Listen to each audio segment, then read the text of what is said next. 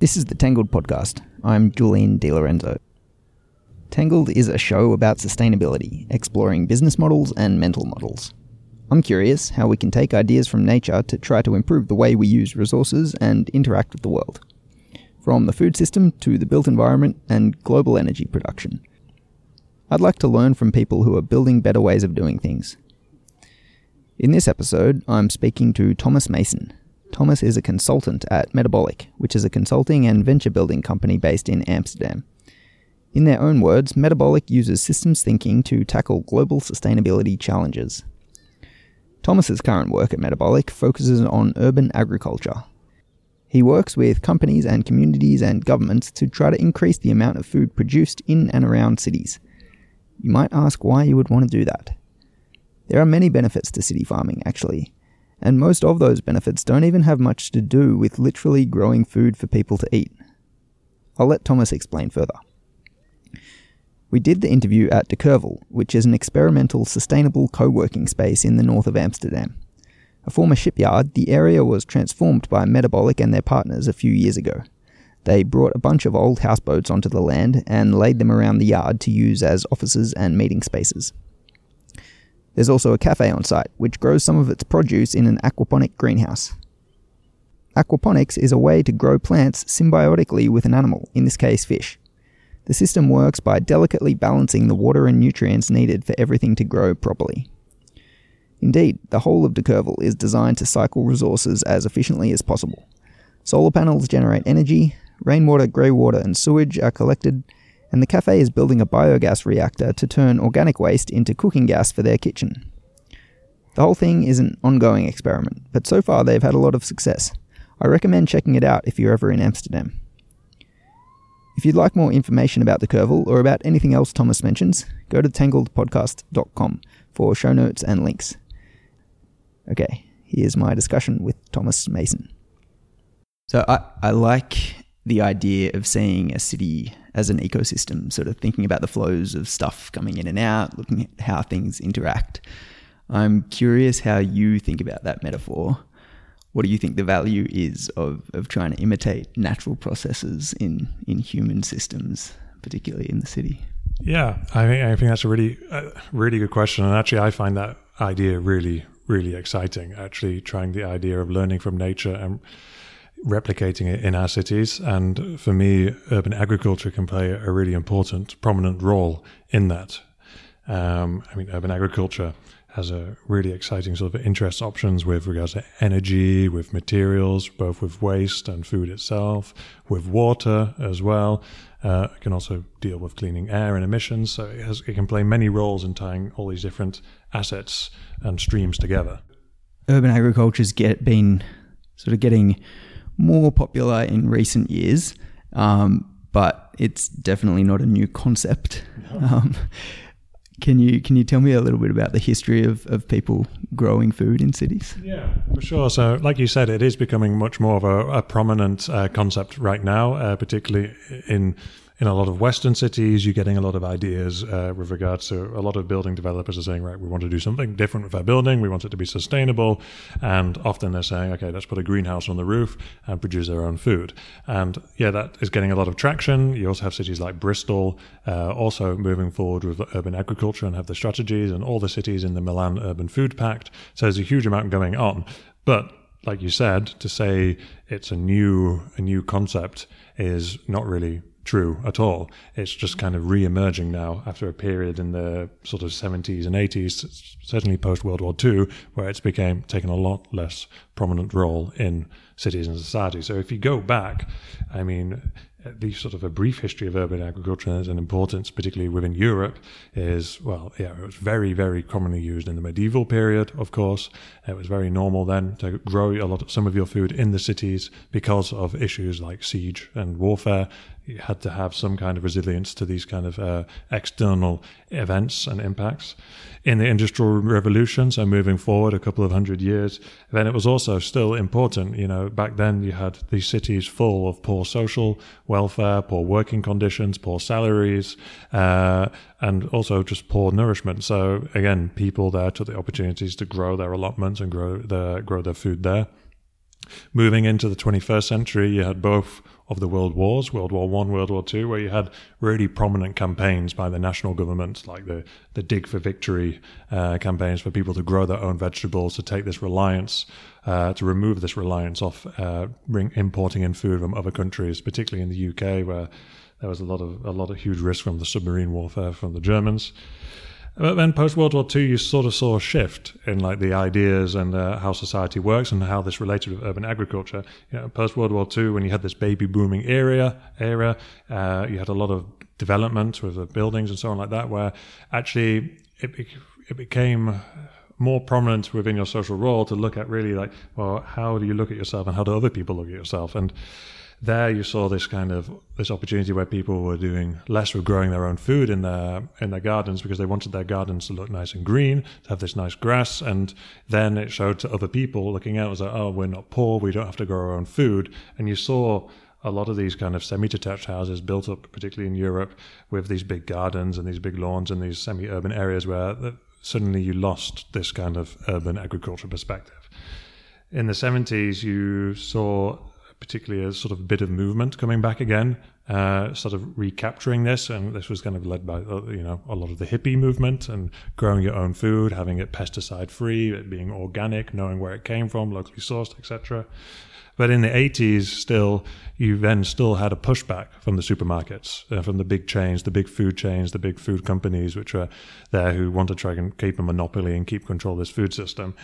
And there's been challenges and there's been changes going on there, but today it's now starting to trickle through more prominently again, that you're getting more urban agriculture back into the cities, but it's still not there. And that's also what kind of makes it quite exciting, because there's a lot of different opportunities, there's a lot of different growing techniques, different technologies, different business models, which makes it quite an exciting opportunity for any entrepreneur or pioneer to go into that sector and make a difference. Yeah, I suppose on that, I think food's really interesting because you can do it so simply and with such little technology. Yeah. But there's also so much development with new tech that either makes it more efficient or just takes out the human element. Yeah. I'm interested how you see that sort of tension between trying to keep things easy and simple, and then not relying too much on technology, but then also sort of seeing that technology can add such benefit. Yeah. No, I mean, for me, you have to look at every sector is being touched by technology and is being integrated in some way or in one form or another, and agriculture is no different from that, or urban agriculture. And for me, there will be cases where it makes sense to integrate it in. I mean, for example, you have one vertical farm in Tokyo where the entire thing is robotic. Not a single person goes in there, and it's kind of awe-inspiring / kind of crazy, as particularly when you consider like food to be something so organic and grown, and then it's produced in such a technical and mechanical and robotic way. It almost seems a bit of an oxymoron to put it together, but it works. It speeds the things up, it makes it efficient, you have less issues with labor. But on the other hand, I do think that food is and will always be a key social ingredient. I mean, you think of like most of the times when you're around with your family, you think of all the great meals you've had together, and food always is a key component of that. And it's the same with growing food as well.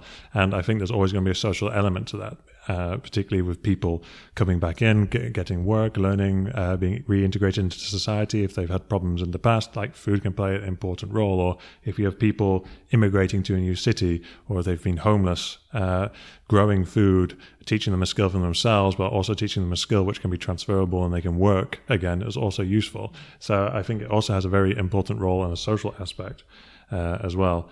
And well, before I go on about all the environmental stuff, I mean, there's a huge opportunity for urban agriculture. I mean, for example, you look at how much our population is going to change in the next 20, 30 years. Right now, we're over 7 billion people. By 2050, it's going to be over 9 billion people easily.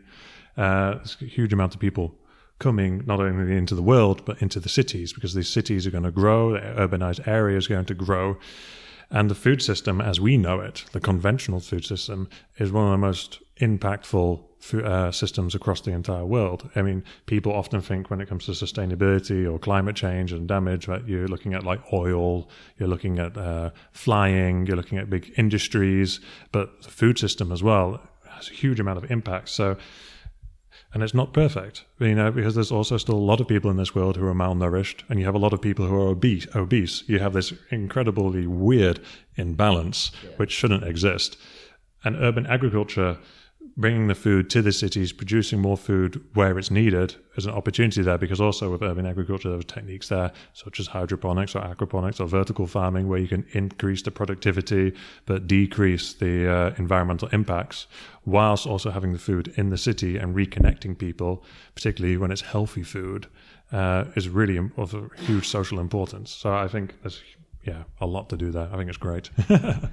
How did you originally get interested in it and then start working in this area? Well, for me, like half my family are farmers, conventional farmers back in the UK. So I've always had this kind of interest with regards to agriculture and growing food. So that's always been something which has been with me my entire life. But then it was moving into cities, I suppose, where I came into the city environment, and it's very different. I grew up in the countryside. I stayed in the countryside until I went to university. Like if I ate beef when I was a child, sometimes I would know which field that beef came from. We used to grow some of our own vegetables, had our own vegetable patch, things like that. But when I moved to the city, that changes quite a bit. And I never really thought there was a really big interest in it.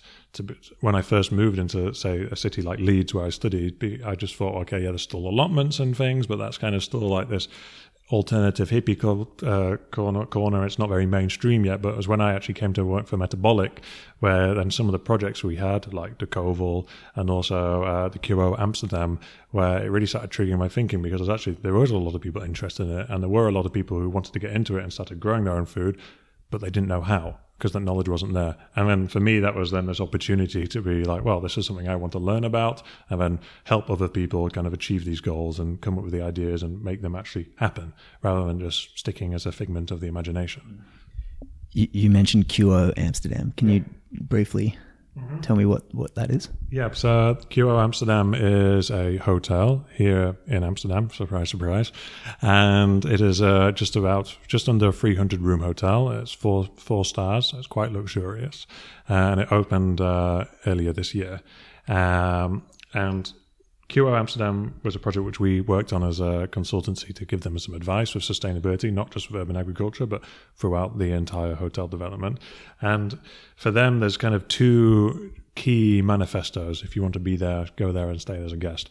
First of all, they want it to be a kind of treat life well. Like they say, if you want to go there and stay there, you want to be able to go there and have a luxurious stay. So if you want to have a shower for 40 minutes, you can do, because all the water goes through a grey water system and is recycled and reused. That's great.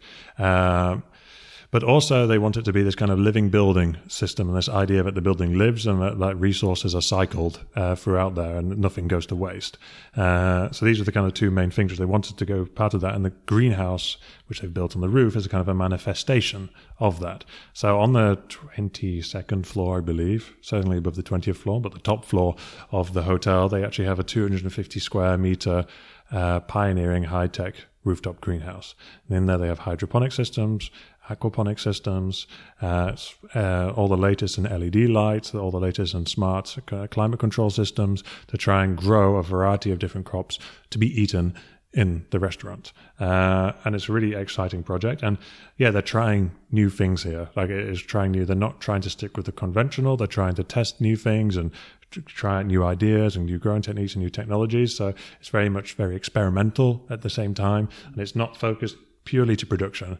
If they wanted to focus purely in production, they just grow one crop. But they want to grow strawberries and flowering plants and herbs and lettuces and tomatoes. So it's also supposed to be an experience for the guests. So a guest can go up there and see all these different crops and take this idea away with them, as well as knowing that something they could have eaten from there has came from that rooftop greenhouse. So it's a really exciting project. In terms of how much urban agriculture could take the pressure off the the wider conventional food system. I'm pretty sure it's not going to replace it, anywhere near replace it. But I think there's benefits beyond literally how many calories are going to be grown in the city. How do you sort of think about the range of benefits of it? Yeah, you're right. I mean, it's never going to replace conventional agriculture straight up. I mean, I did a study for a housing development in Amsterdam a couple of years ago for a new build development of a couple of hundred people, and to take a kind of conventional building and to apply sort of some urban agriculture principles to it, they'd even struggle to hit like 5% of their food input per year, which they could grow from there. So without like kind of completely remodeling how our cities are developed, it's going to be difficult to kind of meet the gap which conventional agriculture will produce. But that being said, like you said, there are actually a host of other different kind of benefits which urban agriculture can bring. And I think that's the important thing to consider about it, is that it's not just about food. Because with conventional agriculture, which is in a rural area, the business model is traditionally centered around food and food production. Okay, you have like a little bit of diversification going on now with, farm nurseries where people can come drop off their kids, or et cetera, or very specialized in food techniques, or agro-tourism and things like that. But in the city, urban agriculture is naturally intertwined with the rest of the city fabric and the rest of the city ecosystem. So there you have a lot more opportunities to bring a lot more different benefits throughout the entire city matrix as a whole. You have, on the one hand, you have, of course, the environmental benefits. So, for example, having a lot more urban agriculture in there, you can help with essentially decreasing the risk from flooding, because you allow a lot more rainwater to naturally percolate into the soil. You have opportunities for rainwater capture there as well. But you also have a lot of interesting impacts for the biodiversity. You're bringing much more green and biodiversity into the cities. You have impacts on reducing the heat island effect, which is also great. You can also bring... Could you just really quickly describe what the heat island effect is? Well, the heat island effect is it's quite simple science, but so the idea is that you have your big urban areas which is now becoming more and more covered in concrete and tarmac, and this is all very dark colored surface which essentially absorbs heat, so it makes it warmer, which is bad for the biodiversity. It's also not really too great for anybody's health for too long, but particularly for the biodiversity, it's bad. So bringing back in these greener areas where you also have shade, you have also more fresh air, and also you have just less heat, which is captured by the radiation. It brings down this urban heat island effect and improves the area. So you have all these benefits as well. You have the social benefits, of course, of it being a place for people to come to work, to learn a new skill, to be reconnected with their food. I mean, particularly in some African countries, urban agriculture is very important. It's an important job opportunity for some women, because they're often stuck at the home doing the work and caring for their families, but also urban agriculture is a way to empower them, so they also have some of their own financial spending power, which they are not reliant on their husband or their partner for. So there's lots of opportunities there as well. For me, there's a lot of cool ideas which you can do with this. And it's just about creating a good business plan and a business idea tied with what you want to produce in the right context. Yeah, I suppose that's true that there are so many different ways of doing it, and the best way is going to depend so much on the context. How do you start framing which is going to be best for which certain spot? Yeah, I mean, that's a very good question. I mean, that's the thing with any business, you always have to take into the local context of what you're doing, and what's available there and what's possible and what's impossible and what's stupid. And, the key components, I think, for when you're looking at urban agriculture really are based on kind of 3 different levels. The first of all is the sort of the geographical location of where you would like to start this urban agriculture business or idea in the world. I think something in the developed world will take a very different form from the developing world, which, I don't like to use those terms, but I think people understand what I'm talking about there. But for example, if you look at how the Netherlands is going to change by 2050, or how Amsterdam is going to change, okay, there's going to be a bit of a population increase. of course, but the reality is that the city won't be much larger than it is today, and still the whole city is surrounded by very fertile agricultural land. And there shouldn't be a concern with the Dutch's connections with the world, with how they can actually get their food for the city. However, a city like Lagos in Nigeria, the population is going to absolutely skyrocket in the next 20 to 30 years. And there in Nigeria, the agricultural land, particularly in the north, is not as fertile, and you have a lot more concerns about, well, how are we going to feed all the people there? And there you have a much more interesting opportunity really to center around production and actually meeting the demand for food. Whilst I think here in Europe, how things will change is more about integrating the food system into the city, looking at the circular benefits and the social benefits. So there's different ideas there. First of all, when you're looking at it in the urban area within the city, I think the location within the city is very important to take into account. Whether you're growing an urban agriculture project, in the actual right in the heart of the city and right in the heart of the urban area, as opposed to if you're doing it on the peri-urban area, which is still considered urban agriculture, so right on the edge of the city, it's very different. In the peri-urban area where the land prices should be cheaper, you can look at mass producing things and using actually some of the soil there much more effectively when you could in the intra-urban area where the land prices are more expensive. A lot of it's already built upon, the soil will be polluted, so there you have to look at different grow techniques, different markets, how close you are to the markets, etc., etc. So some big differences there. And then, of course, you need to look at it, well, who are you doing it for? Is this going to be really a commercial venture, something which is for business, or is this something for yourself? And is this something which you just want to take a little bit extra off your food bill every month? Like, what is this? Is this a commercial business or self-sufficiency? And I think these are the three kind of main things you need to look at when you're looking into setting up something to do with urban agriculture. Have you come across much criticism, either politically motivated or on a practical angle? Yeah, I mean, you do see criticism of it for sure, and particularly of particular typologies of urban agriculture as well.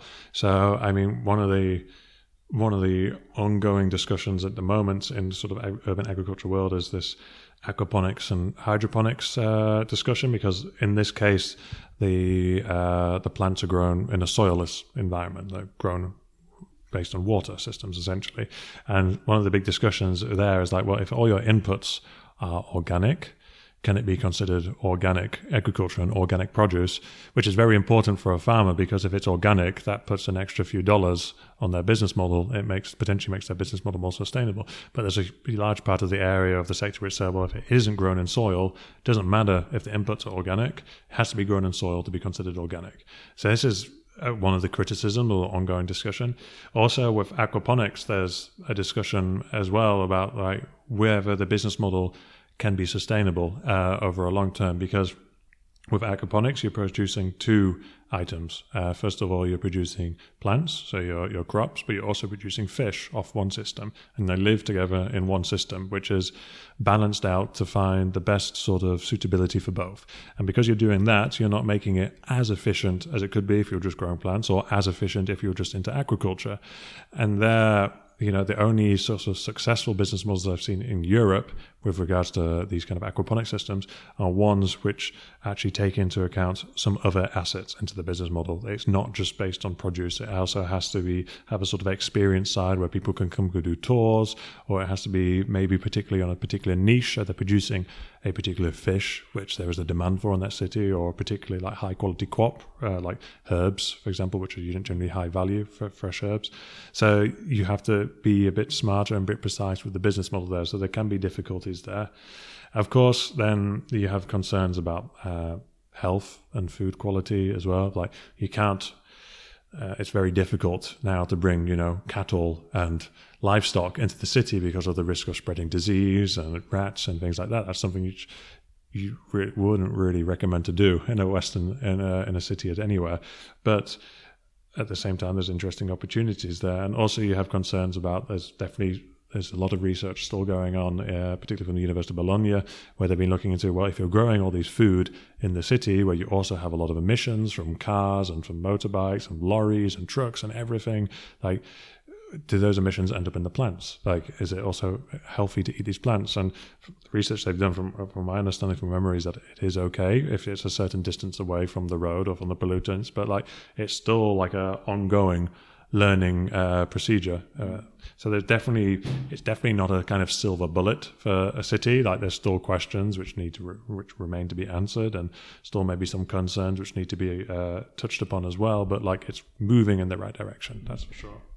Have you changed your mind on any specific technique or strategy or sort of mindset of how you think about it since you've started working in it?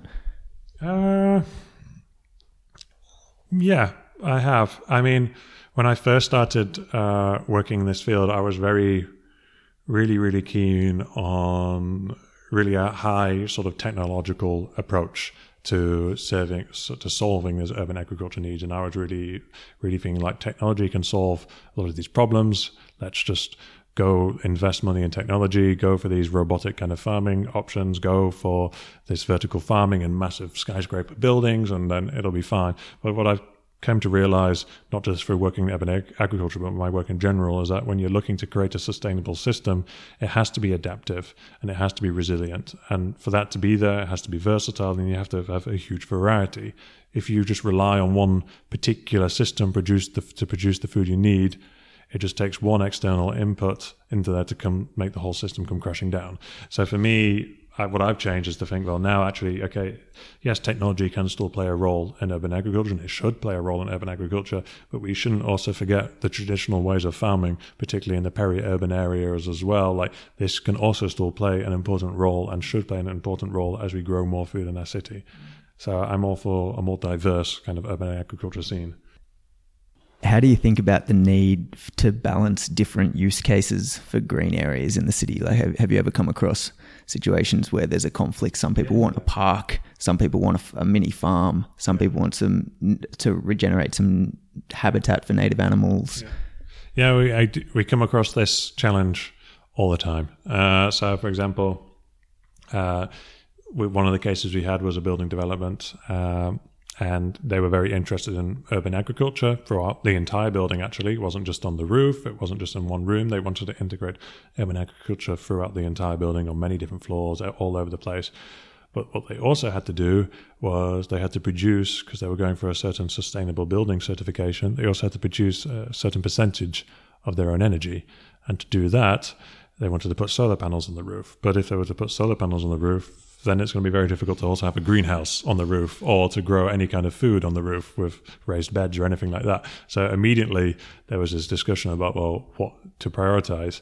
And often it's very difficult to say, okay, you should always put solar panels, or you should always put a greenhouse on the roof, because there's so much local context, which is sometimes lacking in these kind of decisions.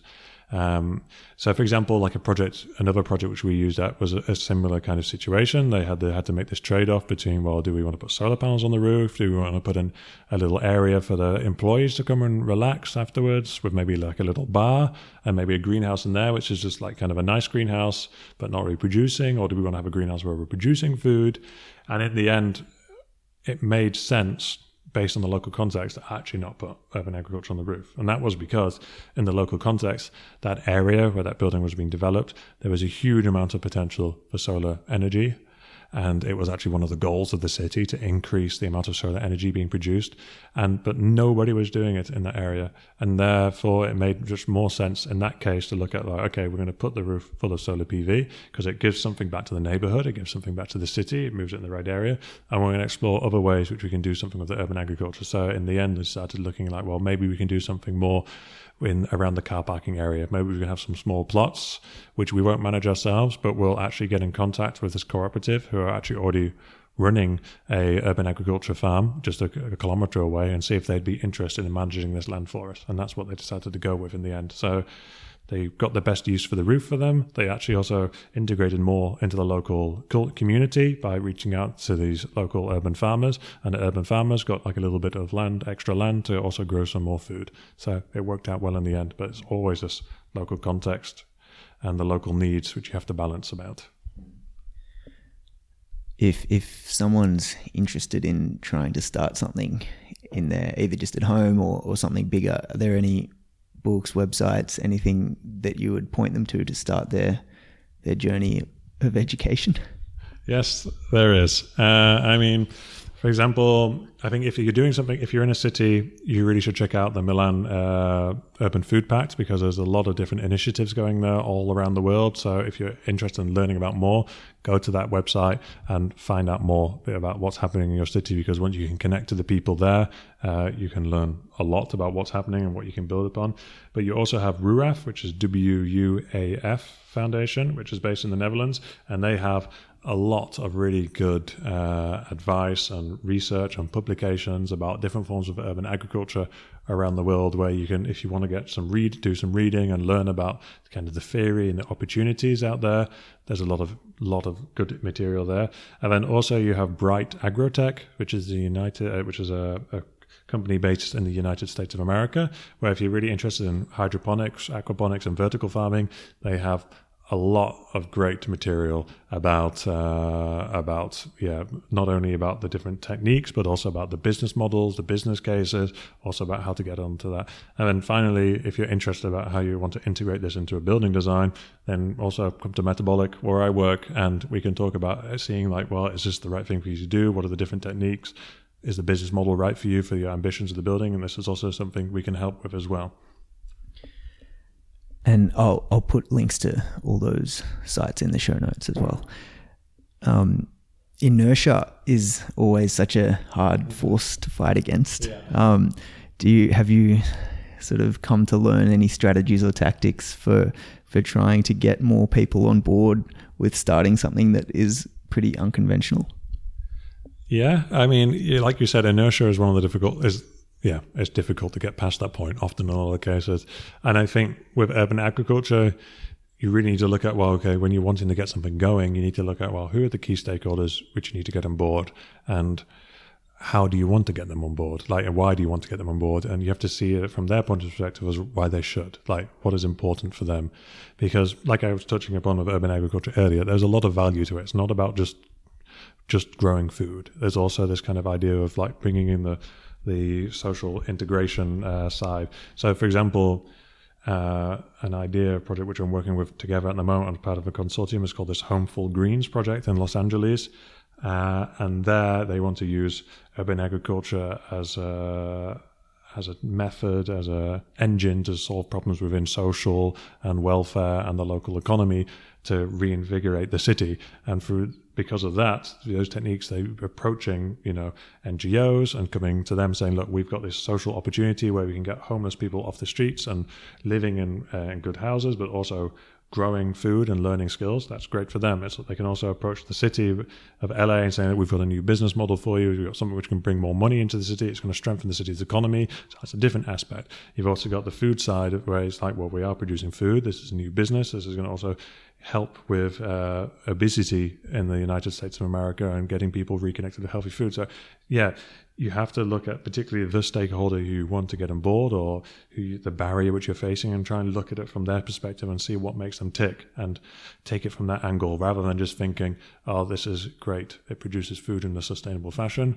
or whatever your own personal angle is, but you need to see it in other people's footsteps. And if you can do that and speak to them about it on their level, then you often stand a good chance of getting through there. Is there anything that we've touched on that you want to go deeper on, or that I haven't mentioned that you want to keep discussing? Well, probably. Let's think. I mean, I think when people think about urban agriculture, I think this is also one of the things, is that they're not aware of the huge amount of different kind of typologies and opportunities out there. And it doesn't really matter like how much kind of education you have in this. If you want to do this for yourself, like, it's very easy just to start growing some pots, with some potted plants on your balcony or on your windowsill, just to start growing something in your kitchen, and then like to build it up from there. And, once you start doing that, you start realizing there's so many different things you can do. You can grow conventionally on the edge of a field, or you have, for example, one of the department stores in Paris, they have these raised beds on their rooftops, which they actually just let the employees use to produce their own food, which is really cool. Or you have these really high-tech business models based on these container farms, which have all these vertical farming systems in there, which is a different business model. Or you have these, there's so much. You also have people growing mushrooms in the city based off old coffee grounds. You have even have idea in Rotterdam now to bring a floating farm into the city with actually cows in it, where it floats on the water. We have sustainable production there. You have actually also really interesting business models with actually really connecting it into another building's function. So in Paris as well, you have a greenhouse now which uses which cascades the heat from a server room for heating the greenhouse there, which is really cool. So you have lots of different ideas within the city where you can play together. It's not just simply having an allotment, which is what it has been for 20, 30 years or so. That's what urban agriculture has been kind of narrowly paced into, but now it's really the opportunity to kind of expand upon that and do a lot. And if you're willing to, learn and try something new, you could potentially be the first person in your city to do this. And then you can very quickly build out a successful business from there if you really want to take that approach. If people are interested either in your work or Metabolics, is there anywhere online you would send them? Yeah, like our website, www.metabolic.nl, has a lot of information about not just the work we do in cities and urban agriculture, but also the circular economy and sustainability in general. And we have a lot of publications and reports on there, which anybody can download and read. So feel free to go on there. If they go on there, they can find my contact details, which is thomas@metabolic.nl. And again, if they have any specific questions, I'm more than happy to send an email my way and I'll answer it the best I can. So, there's plenty. Also, you can find us on Facebook, Twitter, LinkedIn, all the usual social media platforms. So, Great. Thomas Mason, thank you for your time. Thank you. Okay, thanks for listening. You can find show notes with links to all the people, projects, and books that were mentioned in the conversation by going to tangledpodcast.com. If you have feedback, let me know on Twitter. I'm @Julio_. That's HOOLIO_. If you liked the show, please share it and subscribe to Tangled in whichever podcast app you use. You could also rate the show in iTunes, which would be a huge help. And finally, you can sign up to my email newsletter. I'll let you know when new podcast episodes are released, and I'll send you a monthly list of good books, articles, and other podcasts to read and listen to. You can sign up at tangledpodcast.com. Thanks again for listening. I'll speak to you next time.